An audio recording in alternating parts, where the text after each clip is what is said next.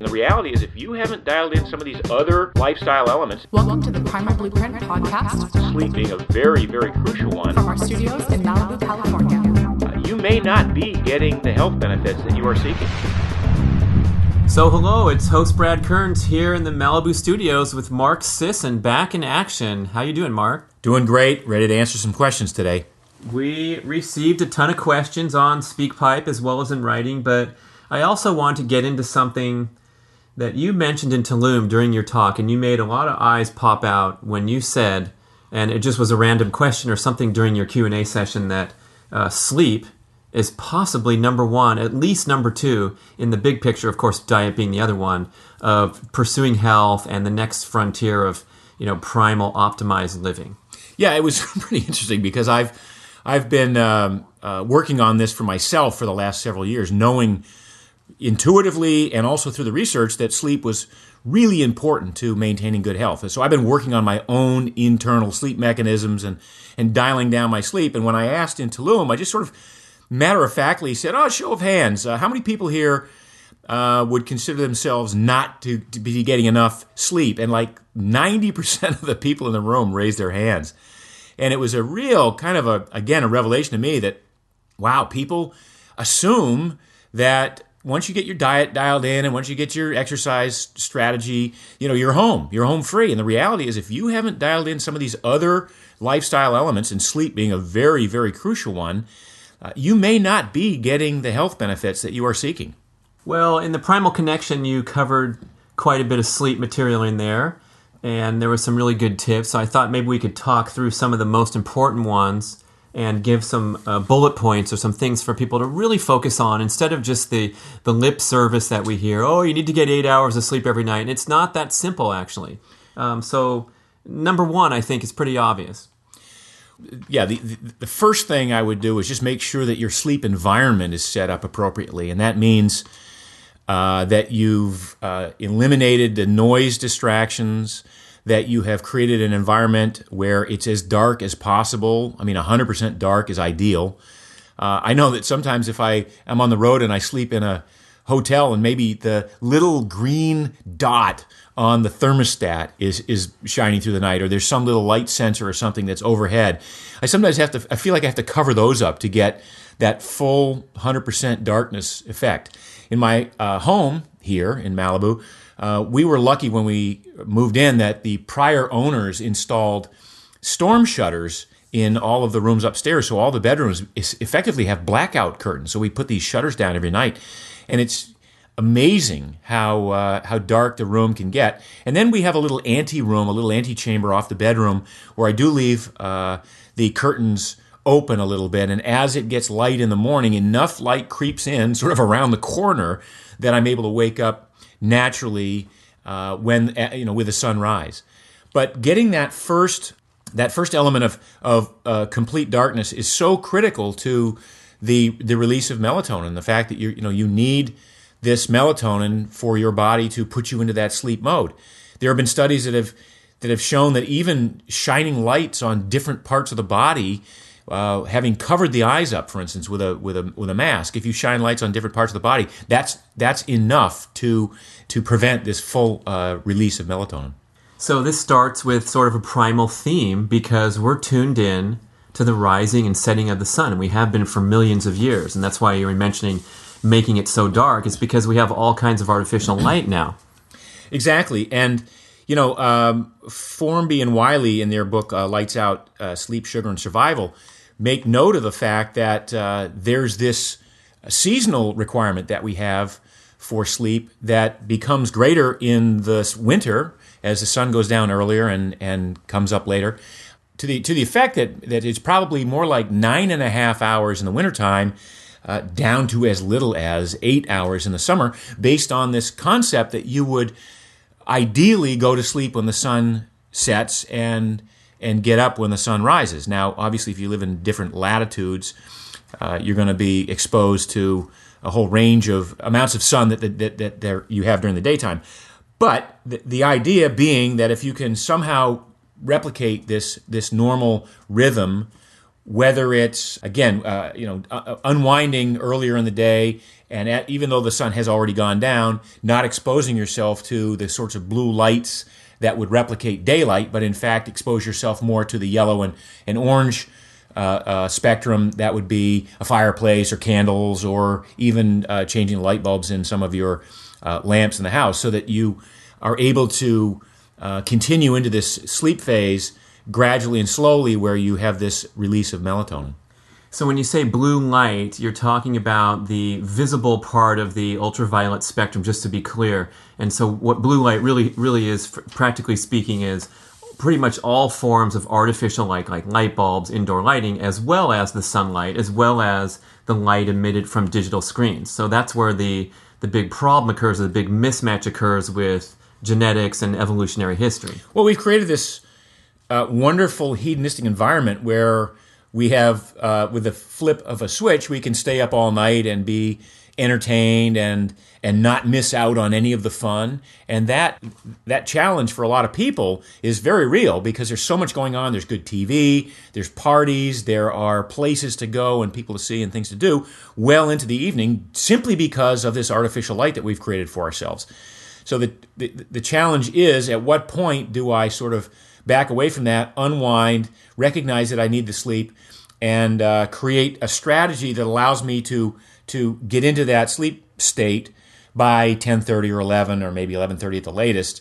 And in many cases, for some people, it's going to be 9 or 9:30 p.m., where you can get a full night's sleep. Now, full night's sleep, that's another topic of discussion in and of itself. This notion that we have to have 8 or 9 or 10 uninterrupted hours is sort of a misnomer, and we can touch on that a little bit later. But back to the challenge that we face as modern humans living with 10,000-year-old gene sets that expect us to go to sleep when the sun goes down, and here we are staying up all hours playing and having fun, thinking that somehow we can make it up later. And obviously that weird, stupid mantra, you can sleep when you're dead, has a ring of truth to it, because you may be dead sooner if you don't get enough sleep. So what is happening hormonally when you're watching that great movie or at the party? You're not even tired. Literally, you feel fine. What's going on inside that's causing potential trouble? Well, a lot of times we can be emotionally involved in what we're watching, and whether that's a movie, whether that's listening to very visceral, deep thumping of music at a party or at a rave or whatever it is you're choosing to stay up late to. So there's the emotional involvement, and if it could even be the evening news with its death and destruction and all of the salacious stuff that's going on. So there's this empathetic involvement, which involves cortisol release, adrenaline and cortisol. There's a prevention of course, of the release of melatonin. There's, in many cases, because you're eating late, the serotonin that you create through, say, carbohydrate intake increases, and that's not necessarily a good thing, because the serotonin to melatonin shift is part of what we need in order to enter that sleep state. So we do get caught up, a lot of us, in watching television late and thinking that we're unwinding from the day and thinking that this is a good thing to do before we go off to bed and try to sleep, when in fact it's probably not good at all, and it's probably counterproductive to our intending to get a good, deep night's sleep. So the melatonin is the key that's making us feel sleepy and preparing our body to actually fall asleep and get rest and cycle through the various REM phases and deep sleep phases. Right. And one of the things that happens when we travel, for instance, is that we shift away from a normal 24-hour cycle. Well, we don't shift away from it. In fact, we travel away from it. Our body still wants to be on the home-based 24-hour cycle.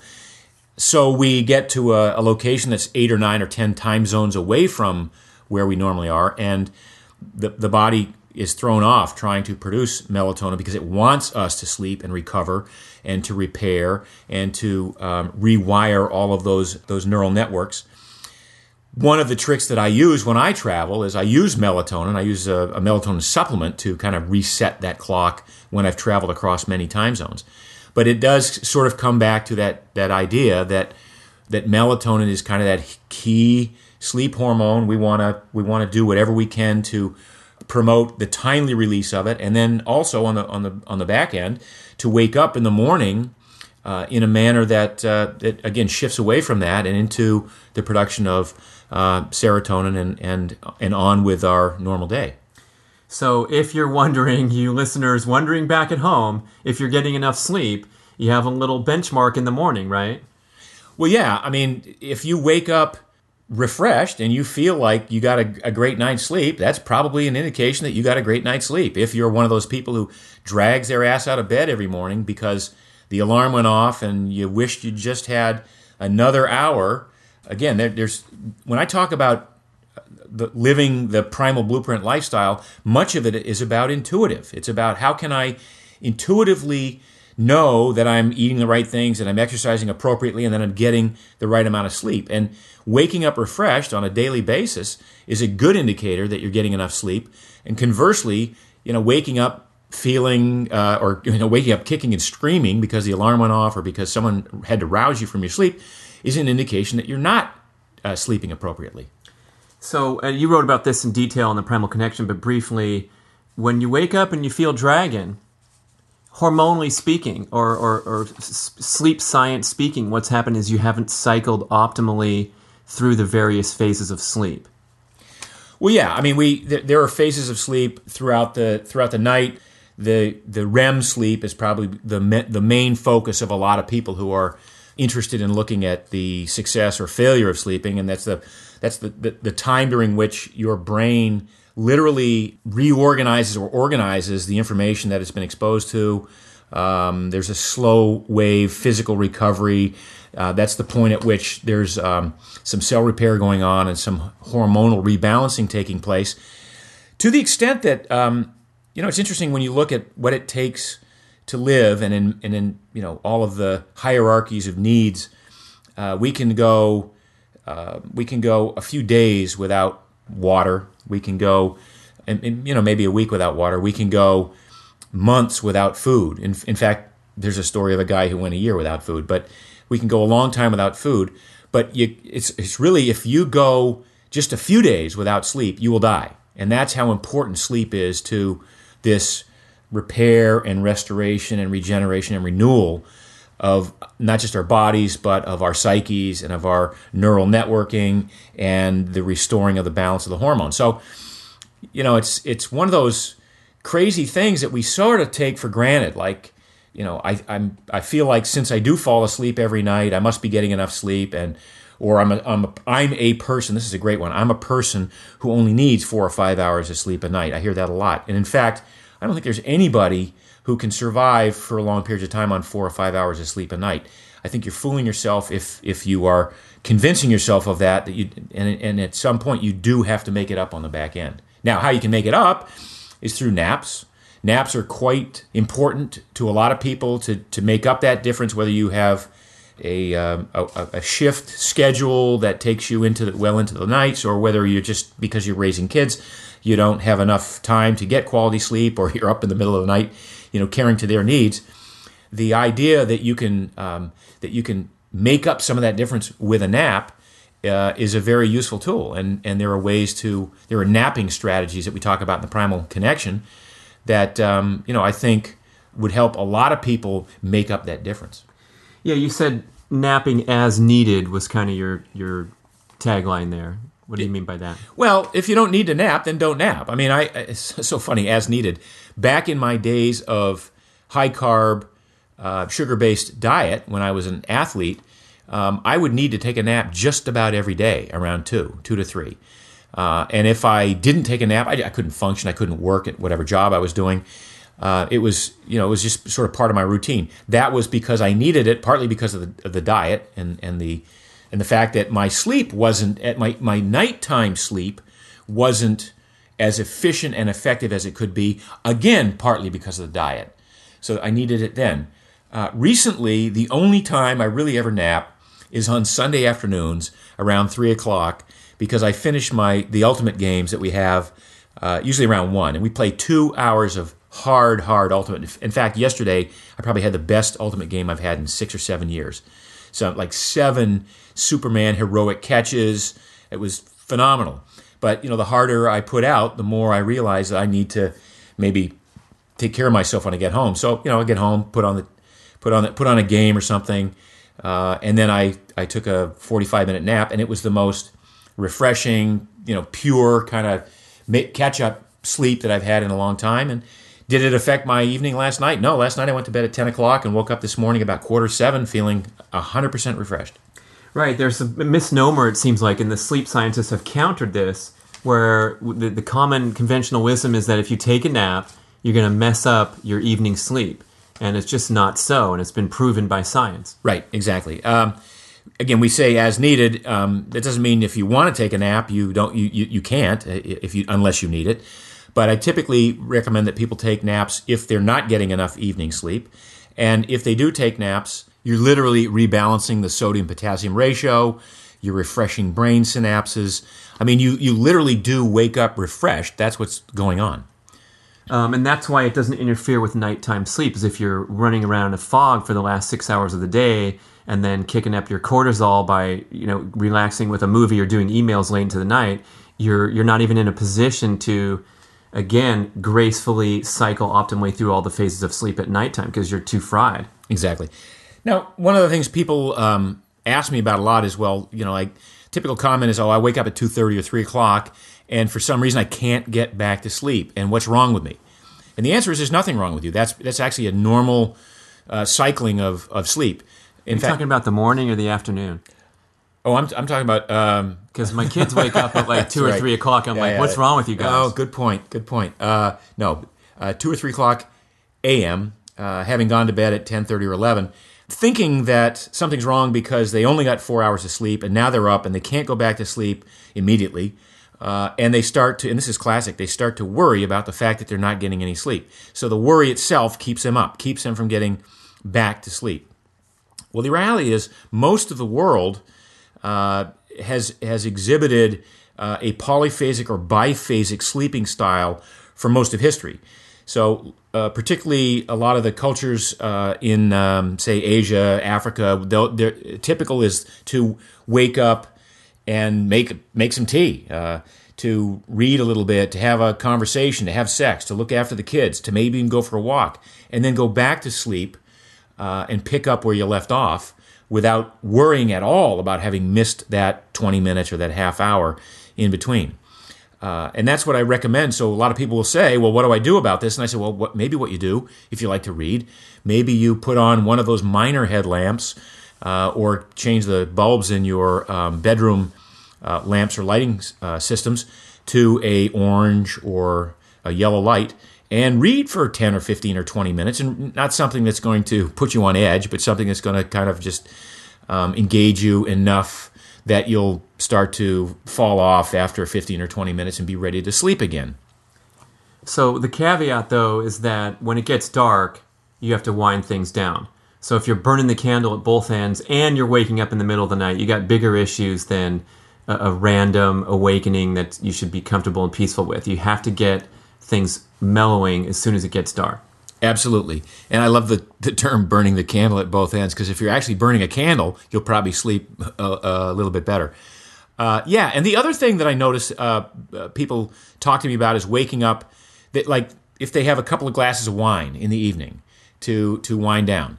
And then they'll fall asleep easily, but then they'll wake up at 2 or 3 and then they can't get back to sleep again. It's interesting to me that I think the Chinese in their energy systems, in their qi diagrams, say that that's the time of night when the liver is cleansing itself, is 2 or 3 o'clock in the morning. So just an interesting kind of observation, pulling in some of this these alternative medical concepts.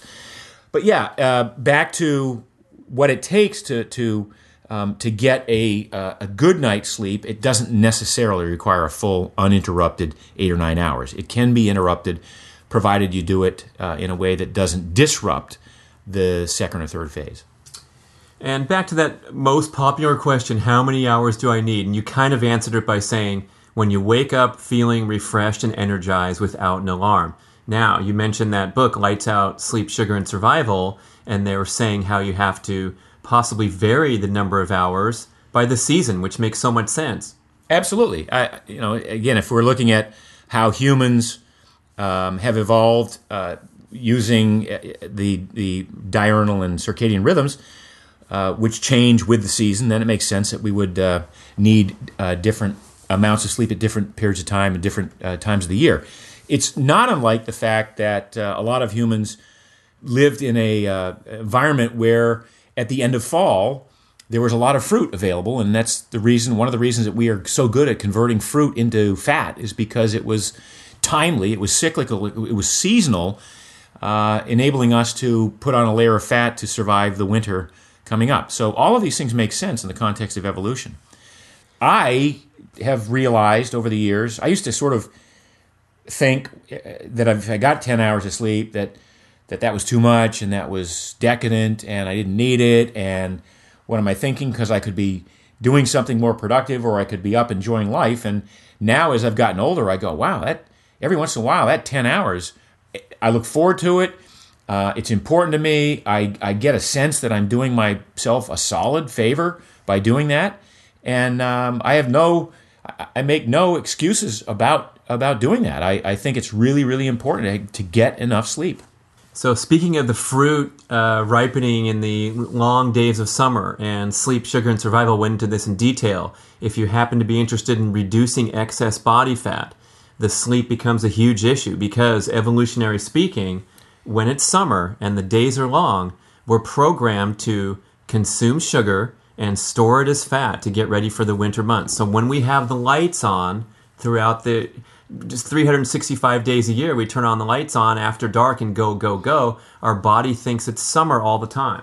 I couldn't say it better than that. It's there's a lot more to burning fat than just decreasing the amount of carbs or sugar in your diet and becoming a fat burning beast. A lot of this has to do with the amount of sleep you get, the amount of cortisol you release, and a lot of other factors that most people are unaware of, and particularly those people who have maybe hit a plateau in their weight loss strategy and are wondering what to do next. Sleep may be the next level of involvement for them.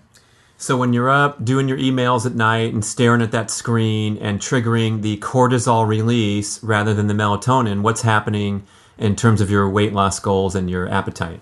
Well, for one, you're craving sugar, and that's when a lot of people find themselves.